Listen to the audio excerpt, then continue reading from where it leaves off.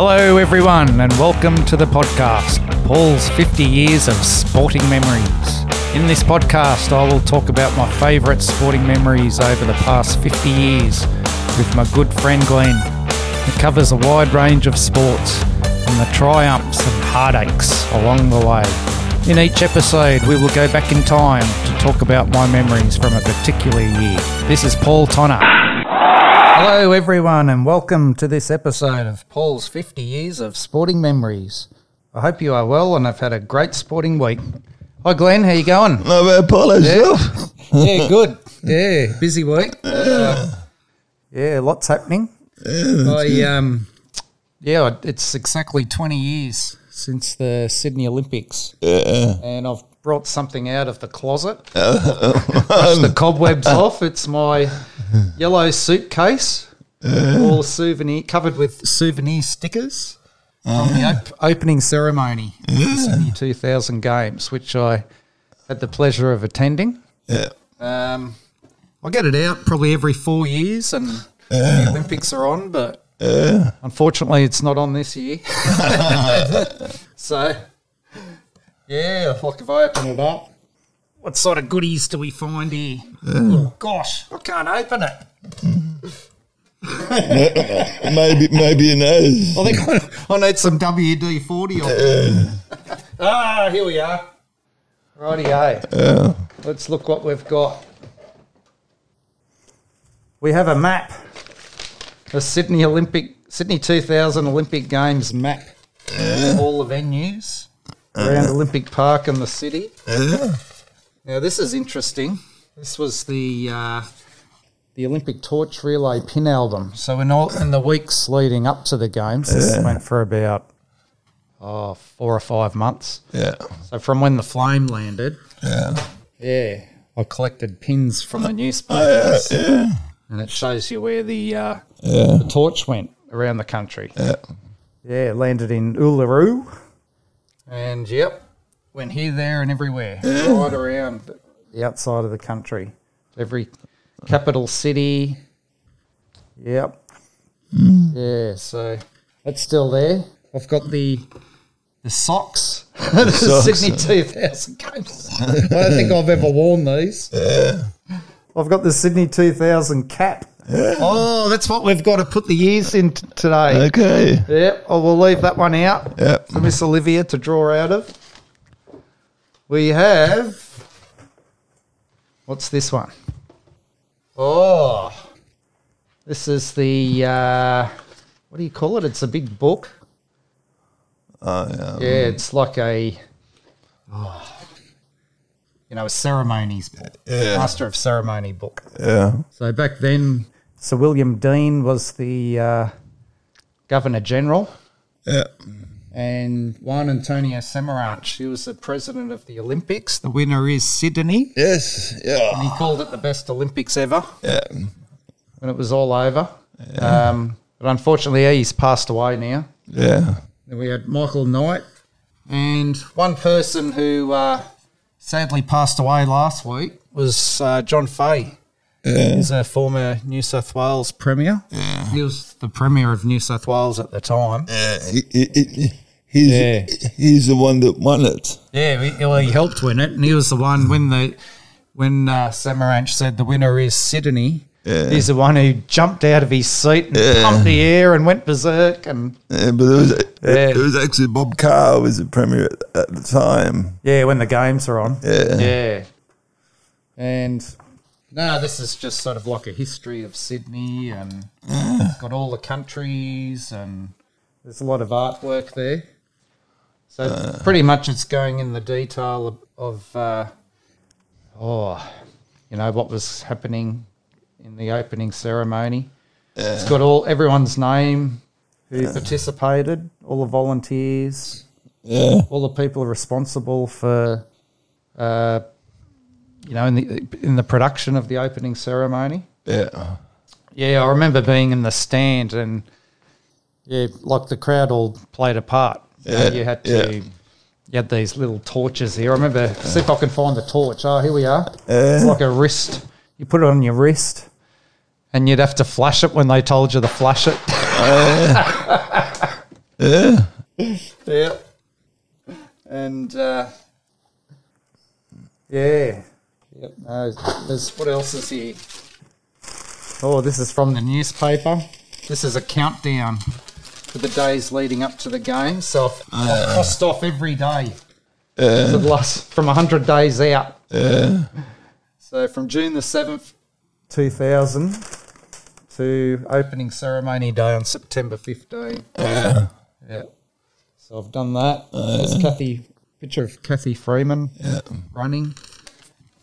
And, we've got a magazine here from the Daily Telegraph on the Olympics. Yep. This was after the games, so straight after the games. This is like a tribute. Yeah. So there's all pictures here of some of the sensational performances and And what do we have here? Sydney 2000 Olympic Games. We've got another little book here. So this is about the history of the games and all the different sports and talking about the events. So it's amazing it was 20 years ago, how many sports there are now. There's heaps more sports compared to what there was back then.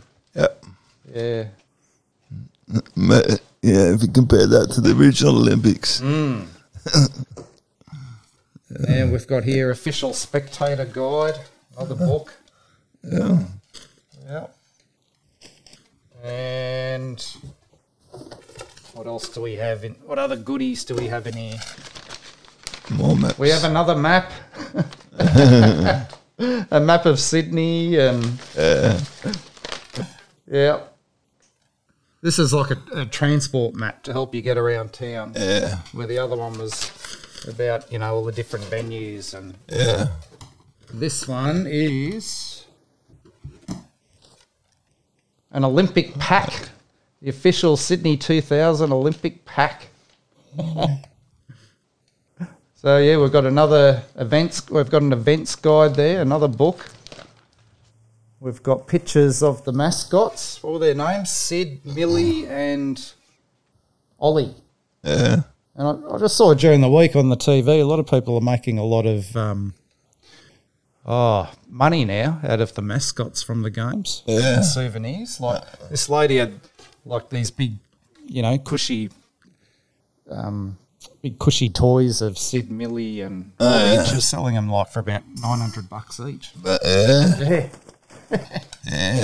Well, you've got magazines and that are like going for $2. We've got some Sydney Olympics postcards here. Heaps of them. Wonderful photos. And what else do we have? I'm running a visitor's guide, official visitor's guide. Explore Sydney.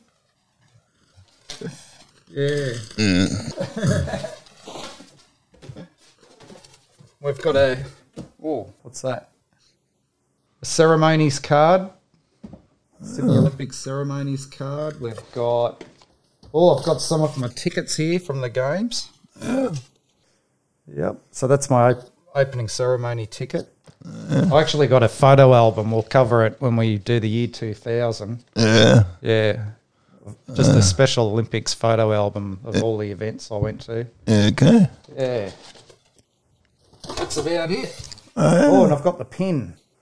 The pin? Yeah. Official audience pin. And it's never even left. Never opened it. It's sat there all these years and I've never opened it. Yeah.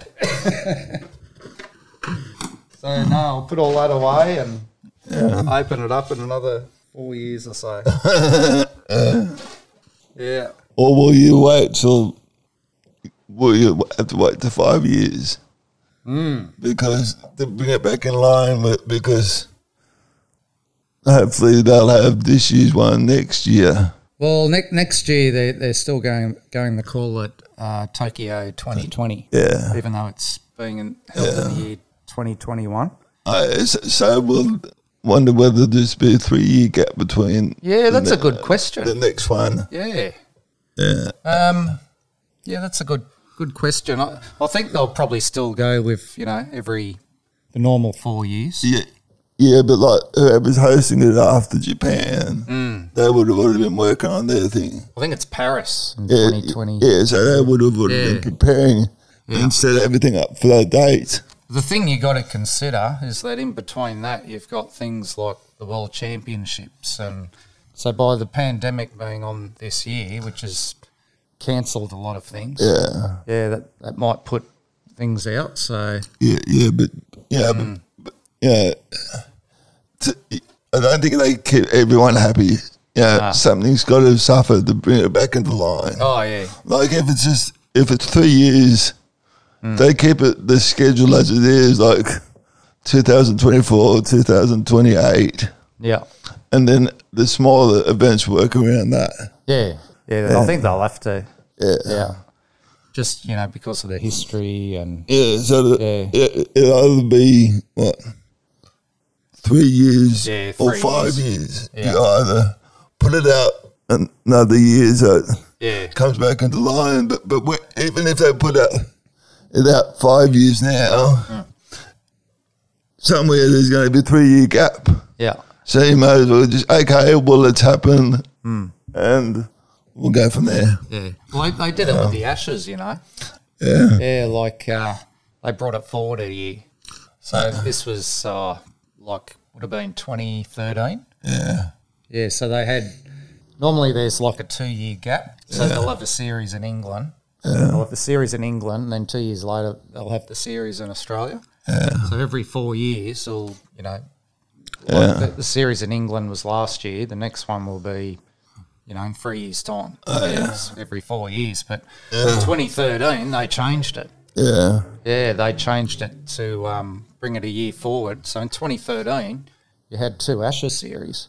So you had the English Ashes series, the series in England. And then about 3 months later, you had it was on in Australia. Yeah. I'm not sure why they did that, but yeah, I think it was just the power of India and trying to compete and try and bring it around the IPL. Yeah. But anyway, the episode this week is about the year 1991. So if we look at the year 1991... But before that, we got the joke of the word. The joke. We've got to have the joke. Hit me with it. So this guy comes home to his wife that's dressed up in this nice sexy lingerie. Yeah. And she opens the door and says, tie me up and do whatever you like. And he thinks, this is fantastic. So he takes her in the bedroom and ties her up to the bed, goes up to the closet, grabs his golf clubs and goes off golfing. Because he can do whatever he wants.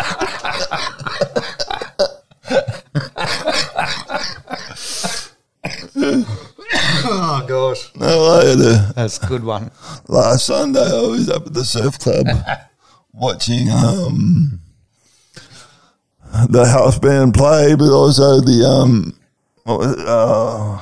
Carlton versus Adelaide on the big screen. Oh, okay, yep. For about 3/4 of the game, I thought they were going to send the doctors out to see if the Carlton players actually had a pulse. Because Adelaide was just laying there for dead. Gee, and Adelaide have been coming dead last all year. Yeah. Well, the Bulldogs upset the South Sydney the other night.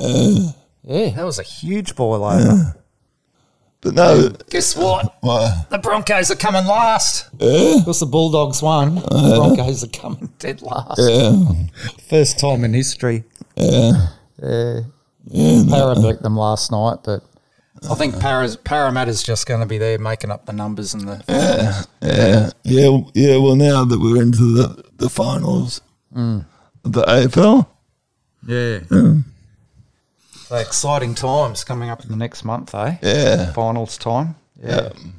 Yeah, a bit later this year, but at least it's on, which is good. And the Brownlow medal is going to be done online. Oh, really? It's not going to be. They thought it might have been hosted in Queensland, but it's going to be done all online. Gosh, you just think this time last year we never would have ever even contemplated that. Yeah. You know? It's a strange world we live in now. Yeah, sure I know. Yeah. So in 1991, Paul was living on the northern beaches. I was studying at university, so I was in my second year, and I decided to get a job, you know, get a bit of money coming in. I started working at Domino's Pizza in Manlyvale.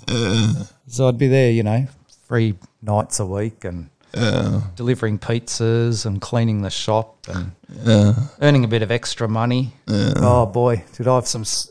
I did it for about 3 years and, well, you know, until I finished university and...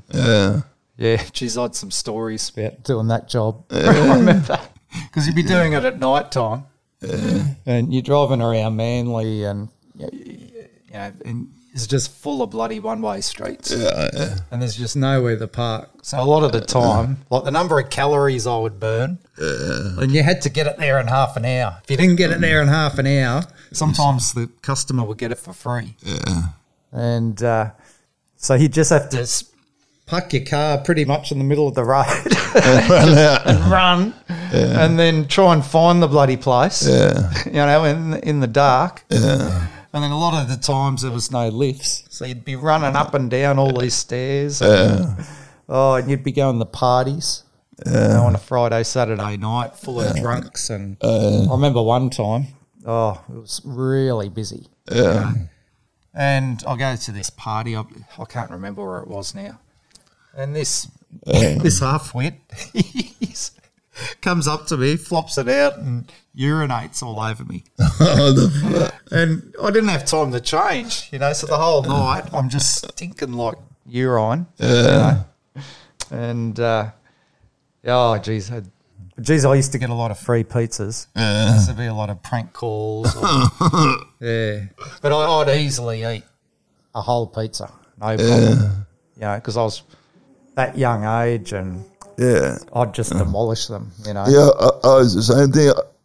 When I was a teenager, I'd go up to the gym and then grab a large pizza on the way to the club. So when I'm driving to the club, I'd be eating this whole pizza and get to the club and then... It was amazing what you could consume at that age. Yeah, my son was delivered pizzas for a few years. And he said he came and had a few interesting deliveries. He actually he was at his job doing a delivery, and the driveway was really steep, so he drove up fine. But when he drove back, it was really dark, and he hit one of those power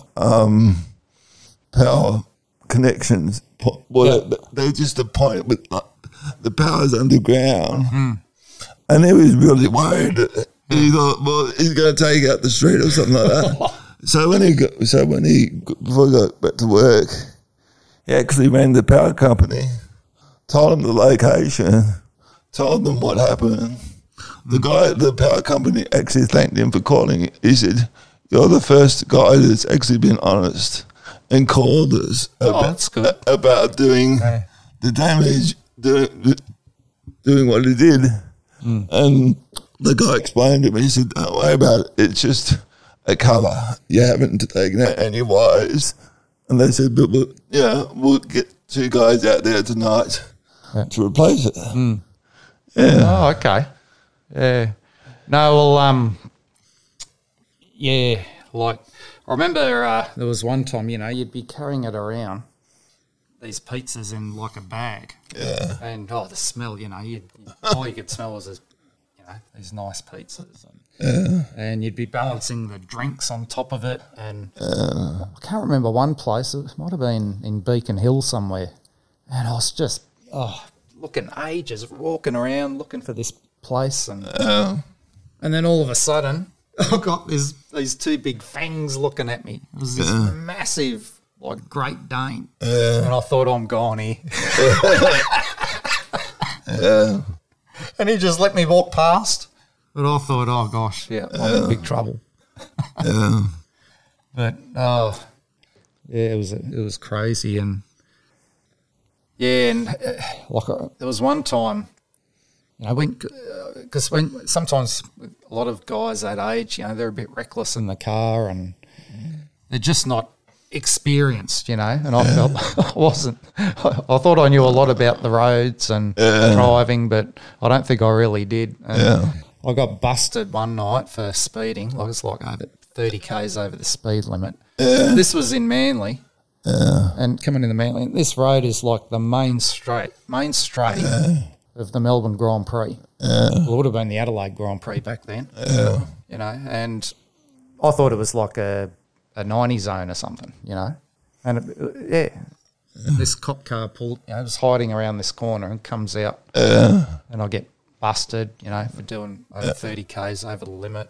Back then, it's like a $250 fine. And that was a lot of money back in those days, and I thought, oh, God. Like now, you just about lose your licence, but... Yeah, I think 35 k's over the limit, I think it is. Well, I would have been 36 or something. Yeah. Honestly, because I thought it was like a 90 zone. Oh, yeah, but it's, street lights. You should know that. That's, 60 k's. And then later that year, I started playing cricket for a team called Hardboard Diggers. Yeah. And I go to the first training session, and it's in Manly there. And, we're in the nets, and it was right outside where I got sprung, where the cops got me that night. And fair income, like every bloody minute, there would be a siren going off. Someone getting busted for speeding at the same spot. Yeah. If that isn't a revenue-raising spot, I'm not here. Yeah. Well, getting back to the street lights. I remember part of the Pacific Highway near Port Macquarie. It had street lights on there, but it was a 100k zone. Yeah. So, what is it? Exactly. Yeah. It was got they expect us to know all this. Yeah. Well, that's why when I first got my licence, I went through there. I slowed down to 60. And I had a truck behind me blasting his horn. I'm going, yes, I know there's a 100k sign there, but there's street lights. That's right. According to the rules of the street lights, it's urban, and you slow down to 60. Well, this spot, there were no houses within Cooley. Like one side you had all these sporting fields, and one side you had a golf course. And the police would purposely hide in that one spot. And whenever I'd have cricket training there, fair income, I'd see 30, 40 cars get busted. So, I remember early in the year I went to a Billy Joel concert at the Sydney Entertainment Centre. I took a girl I fancied on a date there. Didn't do any good because she didn't really want to see me after that. The concert was good. The old Sydney Entertainment Centre, and I don't think it's there anymore. It's that was like a, that when they built that new one, they were going to pull it down, but I don't think they actually did. No. Well, I don't think they use it for anything now. Like it's a shame because it was a really good venue. It was right in the middle of Sydney there. I've seen basketball there, several rock concerts. Just a great place. And the first Gulf War was on early in the year. So, I remember that day I was at Katoomba Gym, and, we just thought back then, the world's at war. And I think you were saying it was the first war live on TV. Yeah. So the US started bombing the hell out of Iraq. It was all over in like a matter of weeks. Wasn't it? Saddam Hussein surrendered, but then they just left him there in power. So they didn't really accomplish that much, really. 1991 was when we first introduced Mr. Bean. Oh, okay. Rowan Atkinson, and also The Simpsons Oh, first appeared on TV. I'm a fan of Mr. Bean, not The Simpsons. Though. I love Mr. Bean. Oh, And all one, those episodes. and one of my all-time favourites, ABC shows came back called The Big Gig. Oh, yep. Do you remember that? I remember hearing about it. I don't think I ever watched it. It was all live, and it was just hilarious. Okay. Because it was live, Yeah. and things wouldn't always go to plan, and Yeah. parts of them were recorded like the empty pockets of two guys that used to bash each other with stuff. Yeah. And that, but no. Gee. Yeah, so many Australian comedians got their start in that show and that. And I remember there's a comedian called Rod Quantock. Yeah. He's a redhead and he's got red beard.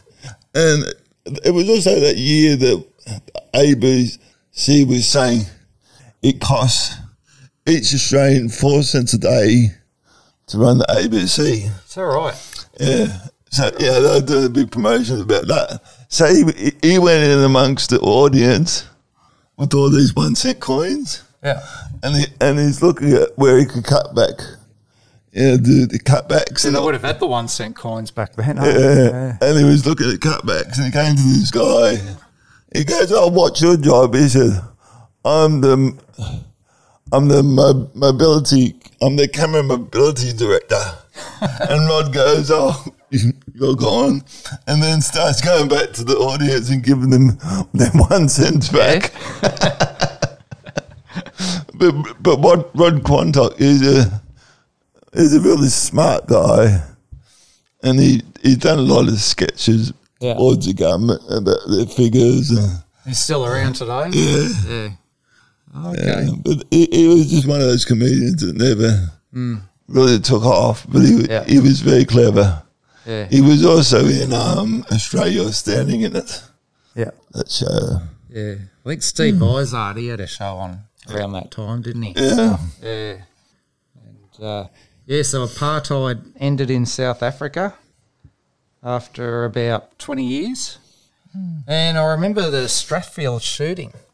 Yeah.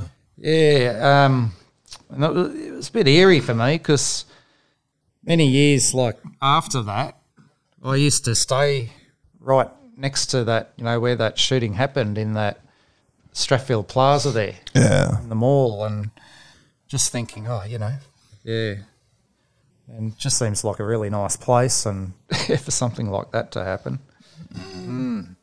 But with songs for that year, there was Everything I Do It For You by Bryan Adams. I used to play that on the radio to death. Yeah. And but I didn't mind. I was a huge Bryan Adams fan. I had his album, Waking Up the Neighbours. Did you have the speakers for it? Nah. Wake him not like up. he has on the...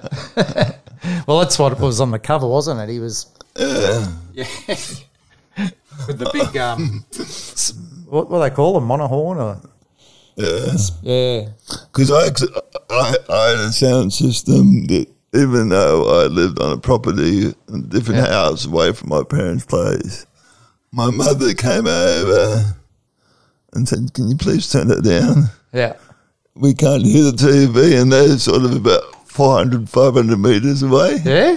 Jeez. You must have had it blaring. Yeah, but to me it wasn't loud. Louder than my food processor. Oh, yeah? Yeah. Also, Dara Braithwaite. Oh, the horses. Yeah. That was the #1 album. Mm-hmm. And there's a bit of a story with the band that I saw up at the club. Yeah. They're called Salt Rock. And the general manager of the club plays the drums. Yeah.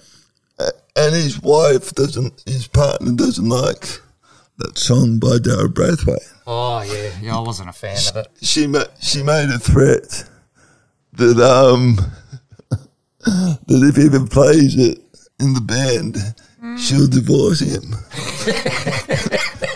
So every time she walks into the club and he's playing, we say, "Play horses, play horses." They even maybe halfway through a song, Yeah. Then PJ, who's the singer and the guitarist, he likes to start playing the horse and singing it. It's like that bloody Proclaimer song, isn't it? Oh, gosh.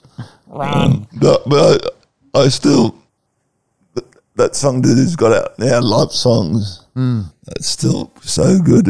Yeah, I saw him on TV promoting that recently. Yeah. Yeah. So with films in 1991, I remember going to watch Silence of the Lambs. Yeah.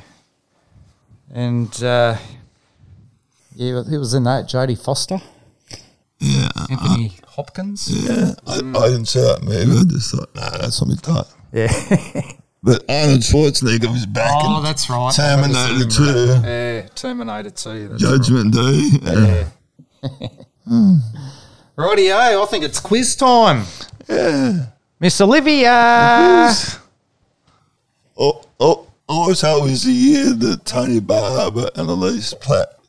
They left. They left so, and then Glenn Rich came in, didn't he? Yeah, that's right. I forget, was it Joe Silvani? Well, I think she had a different name back then. She married that Carlton dude. Yeah. Yeah. Okay. All right. So, quiz questions for today. Now we've got they're multiple choices today, or multiple guesses. I call them. So, there you go, Olivia. What's question number 1? Question number is Say hello to everyone first. Oh. Hello, everybody. It's nice to see you.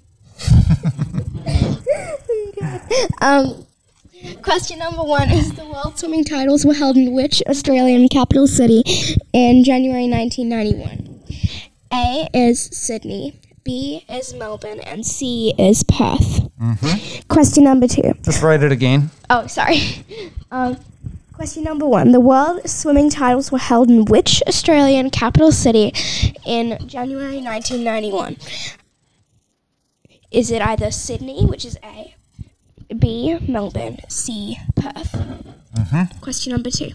What Aussie male surfer won his second World Surfing Championship in 1991? Is it A, Damien Hardman, B, Tom Carroll, or Tom Carroll. Tom Carroll, or C, Mark I'll do well to pronounce this one. Mark Occhilupo. You got it.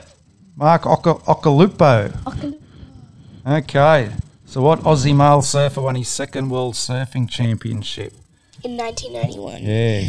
Was it A, Damien Hardman, B, Tom Carroll, or C, Mark Occhilupo. Question number 3. This is our last question, like it always is. Question number 3 is the Rugby League Rothmans Medal was won by which player in 1991? Is it A, Ewan McGrady? Ewan McGrady. Yep. Ewan. Yeah. He was a Aboriginal Indigenous player. Oh, okay. Yep. Is it A, Ewan McGrady, B, Cliff Lyons, or C, Ricky Stewart? Thanks, Olivia. You're welcome. Right.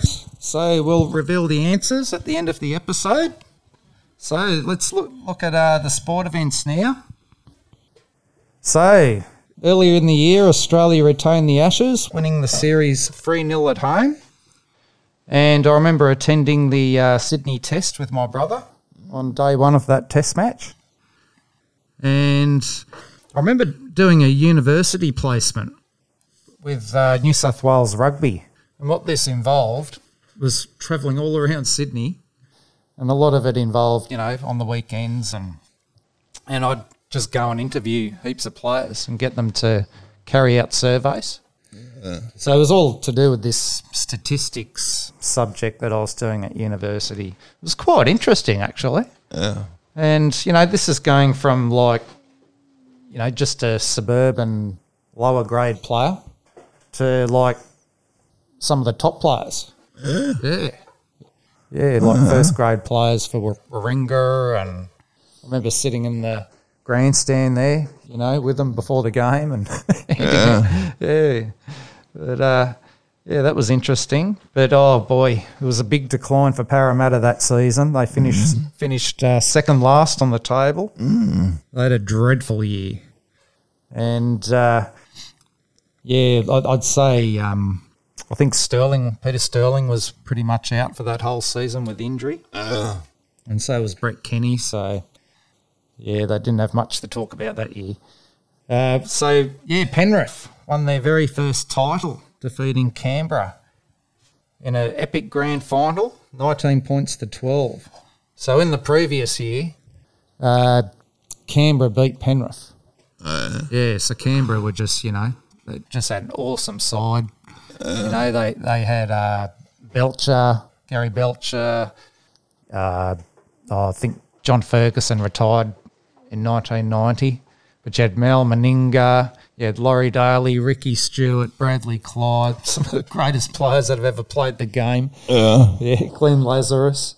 And Canberra they were such a good side. I remember that year they had so many injuries. And they just through their sheer talent, they easily made it into the grand final.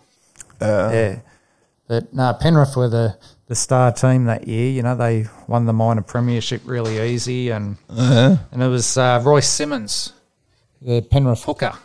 He was like a Penrith legend. He'd been playing with them for years. And I remember when I was a kid, he came to my high school and gave a talk to the school. And he was a boy from Cowra.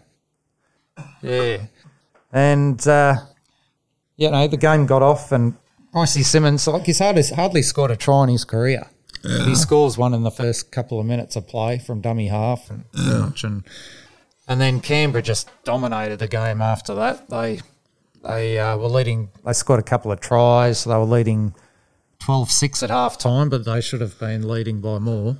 But then in the second half, Penrith started to come back because what was happening, I remember that day, it was quite a hot day, and it was towards the end of September, and because a lot of their players have been struggling with injuries throughout the year, especially in that final series, they were getting all needled up with painkillers to play, just to take the field, and they were just running out of puff. They were so good. Like Penrith just threw everything at them. You name it, everything. And they just still kept holding Penrith at bay. I remember Mark Geyer got sent to the sin bin for swearing at, Bill Harrigan and the touchy when it looked like Penrith had scored. And so they're down down to 12 men. But apparently, I think it was Greg Alexander, their captain, and their star halfback. He knew that around that time, when he got sent to the sin bin, he knew they were going to win. He just thought, no, this is going to really fire us up. Because he said that was a turning point. It really switched them on. And, they scored a couple of tries, and Royce Simmons scored the winning try. And, it was just massive celebrations in around Penrith. They finally cracked it for their first ever title. Hawthorn won the AFL that year, defeating West Coast. Yep, by 86. Well, there was something. Sorry, what was the score in that? It was Hawthorn 139 to West Coast 86. Oh, yeah, so they weren't easy, but there was something about that grand final that was a bit not what normally happens. Do you know what it was? That particular grand final wasn't held at the MCG. It was held at the old VFL Park.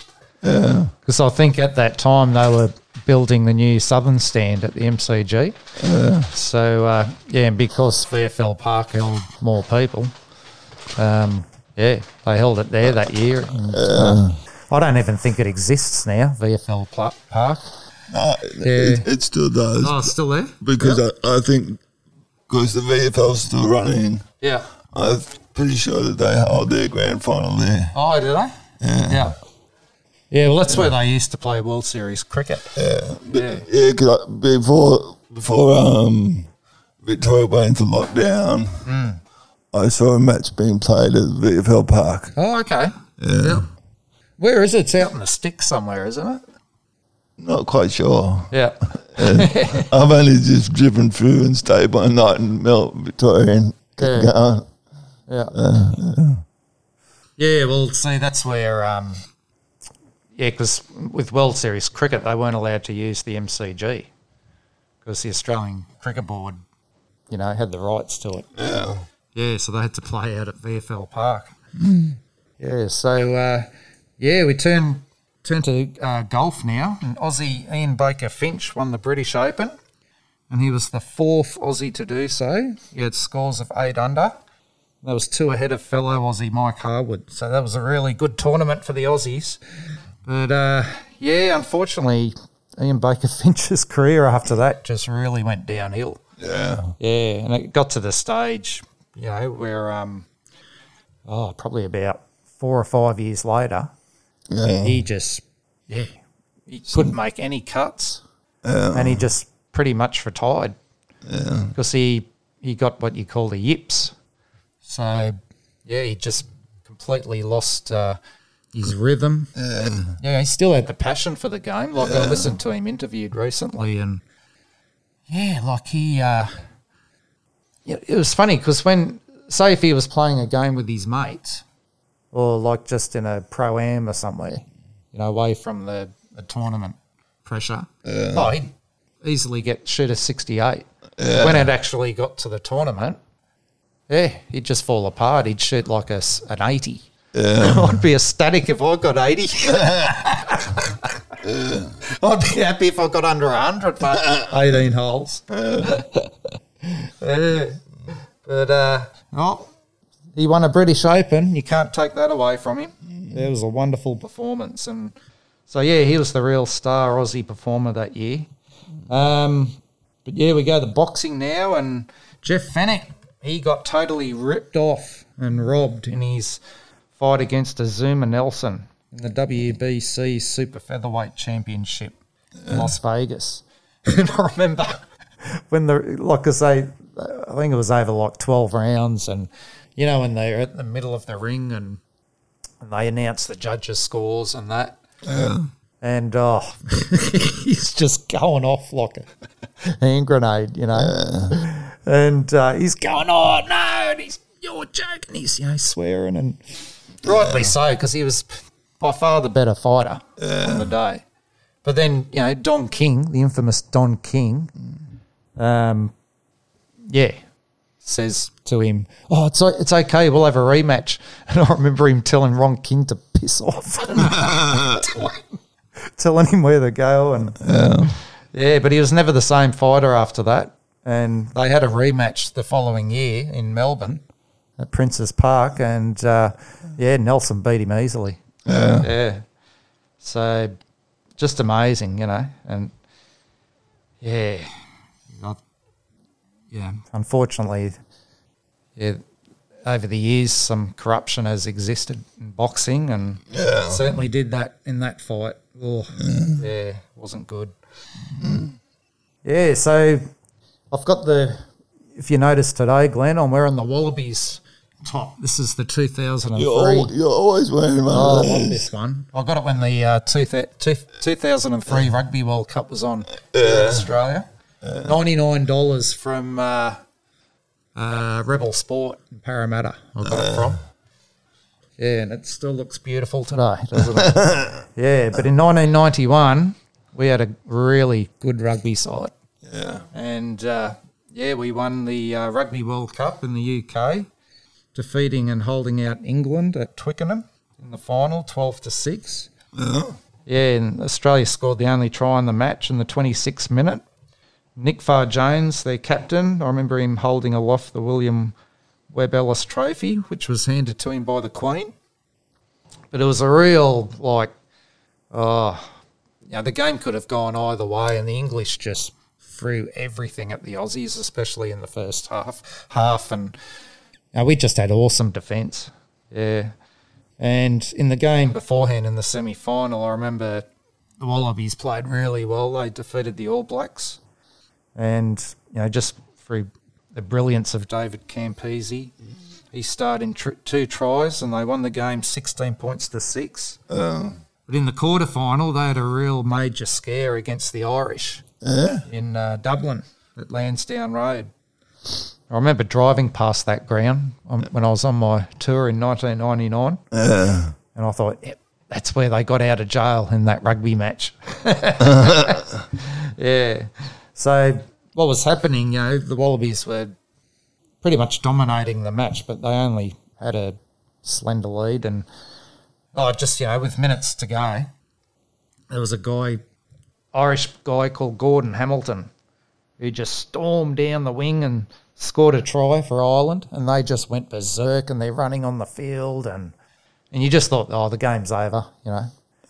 But, Mr.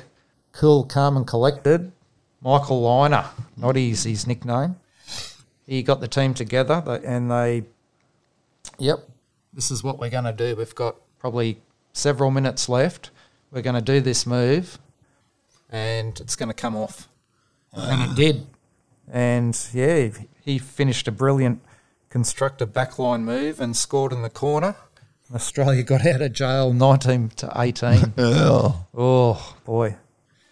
And there was the inaugural IndyCar race at the Gold Coast that year. Yeah. It's a shame they don't have that anymore, isn't it? IndyCars. Well, they decided to leave Australia out of it. And then then they lost some other countries. They tried to get back into the Gold Coast, but we'd already had the GC600, and they said, well, you can have two races a year, but it would have just been too much interruption to the traffic, because it takes 6 weeks to set up and about 4 weeks to pull the track down, so you do that twice a year. Yeah. It's going to be frustrating, and any decent tracks are too far out of the way to have big crowds. So, did they ever hold both those races together, like the Indy and the V8s? No. Well, when the Indy finished, decided to pull out of the Gold Coast. Yeah. That's when the V8s came. Yeah. Right. This guy set it up. It only cost him $97,000 to get it going, and then sold the rights to it a few years ago for about $6 million. Okay. Yeah, so that's not a bad investment for that. But and then I think it was 2 years ago that Indy said, can we come back? And that's right. Palaszczuk said, no, can't do that. No. And there's nowhere in Brisbane really that you can close a part of Brisbane down and that's going to have good streets. Yeah, just cause massive disruption. Yeah. I think even they tried it down the rocks in Sydney. Yeah. For a couple of years, but it was always a nightmare. Oh, did they? And there was a lot of complaints because everything being closed down and that. Do they still have the V8s in Olympic Park there? No, they finished 2 years ago. Oh, okay. Yeah. But because Sydney used to be the last round of the V8s, and now the last round is in Newcastle. Oh, right. But all the other rounds are only 500 kilometres, where we have 6. Oh, okay. 600. Yeah, so we have a longer race. Yeah. Than all the other rounds in the. Yeah, I'd love to go see the Formula Ones one year. Yeah. Had a massage this morning, and the lady was telling me that, she goes there pretty much every year, the Formula Ones, and it's just unreal. Yeah, well, I went to the first one in Adelaide. Yeah. Well, it's not so much the race; it's like that's great, but it's what's around it. The atmosphere. Yeah. Just what goes on in the city at the time. That's right. Yeah. Like we were booked for Saturday practice day, and then the main race on Sunday. Yeah.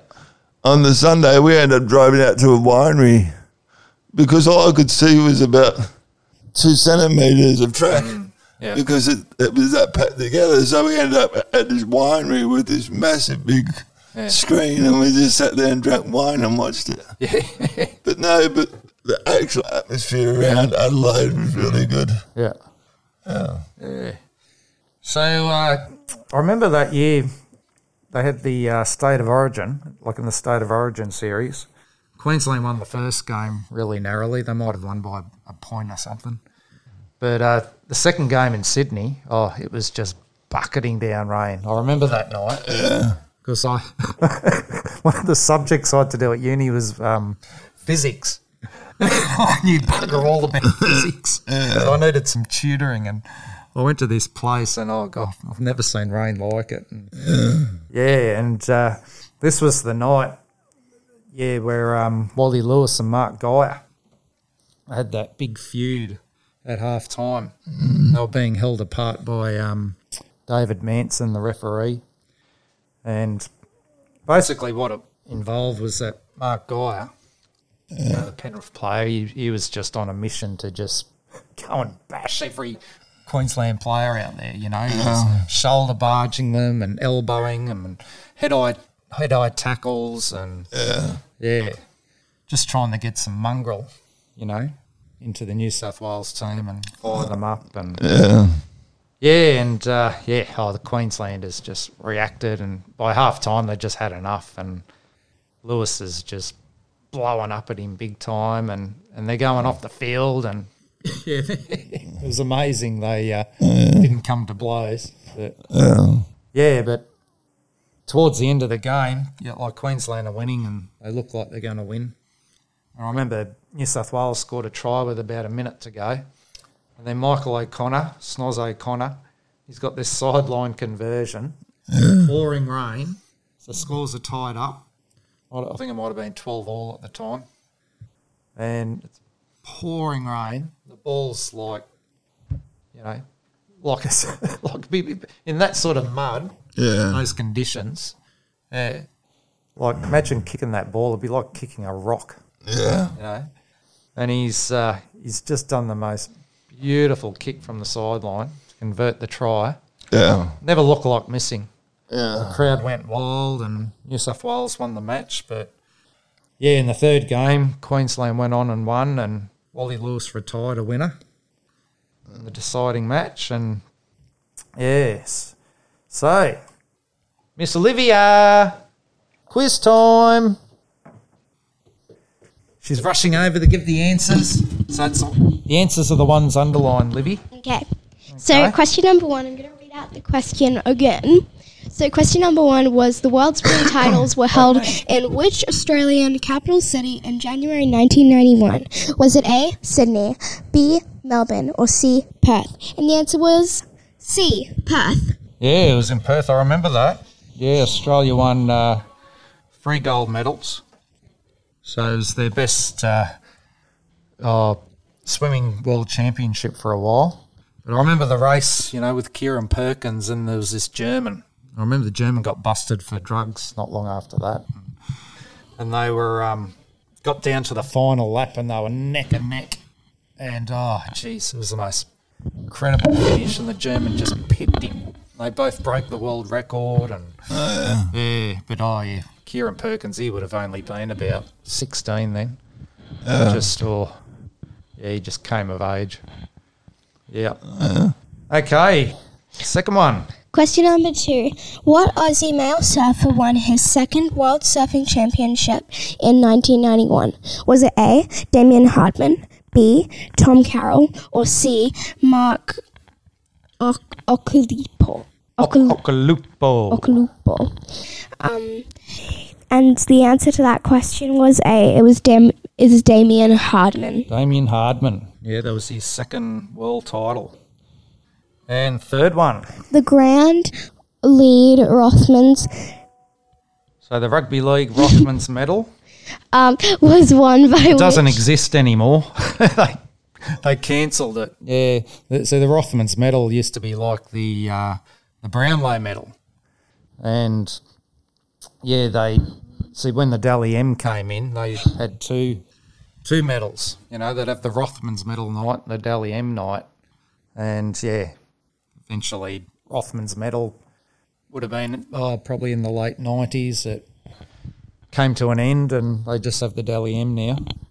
But, yeah, Rothmans medal, that was a big award back in those days. Okay, Livy. So the question was, the Rugby League Rothmans medal was won by which player in 1991? Was it A, Ewan McGrady? Was it B, Cliff Lyons? Or was it C, Ricky Stewart? And the answer to that question was... It's a trick one. Ewan McGrady. Ewan McGrady. Why is it a trick question? Because most people wouldn't have heard of him. Where Cliff Lyons and Ricky Stewart are like, you know, some two legends of the game. Ewan McGrady, he was this Canterbury Bankstown player. I think he mainly played halfback. And, yeah, he came from Moree. He played for the Moree Boomerangs. And that particular year, like, he had an outstanding season. But he never said a word. Like, he was, you know, imagine a young Indigenous guy from Moree coming to Sydney. He's probably not the place for him, Sydney. And apparently on this night, you know, as the night was going on, he was getting all these votes, and he wasn't even there. So New South Wales Rugby League, they're just in this massive panic, trying to find out where he was located. They're searching all over Sydney, making all these frantic calls, saying he needs to get here right now. And eventually they found him. And he won the Rothmans medal, and but you never really heard about him after that. I think he went back to the Moree Boomerangs. Yeah. So, now, Livy, Yes, it's Dad? time to do the draw now. Oh, yeah. You know what I pulled out of the Olympic suitcase? What? This cap here. I cleaned it all up, but I didn't take out that cap. So we're going to because I put thought all it the might be years important. for our draw into the Sydney Olympics cap. Because this is a special moment. Because we're only going to use this cap every 4 years. Oh my gosh. So you've got the honour today. Do you remember 4 years ago when I got that suitcase out? No. No, you don't remember? No. I remember showing you. Oh. That did a world of good, didn't it? I remember things from when I was like 3, That backfired. breaking paddle pop sticks in half, but I don't remember like actually momentous moments. Oh, okay. That everybody else will remember. Rightio. What year are we going to talk about next week? Da-da-da-da, Dig deep. da-da. Da-da-da-da-da-da-da-da-da-da-da-da. It's 1981. 1981. Cool. Parramatta's first premiership. Thanks, Livy. Rightio. So, that's the end of our episode today. Oh. Nearly fell off the chair. So, thanks for joining us for this episode of Paul's Sporting Memories. So please check out our Facebook for posts of my sporting memories. I'm going to be putting a whole heap up tonight. So it's a goodbye from Paul. It's a goodbye from Olivia. And it's a goodbye from Glenn. See you later. Have a good week. Bye.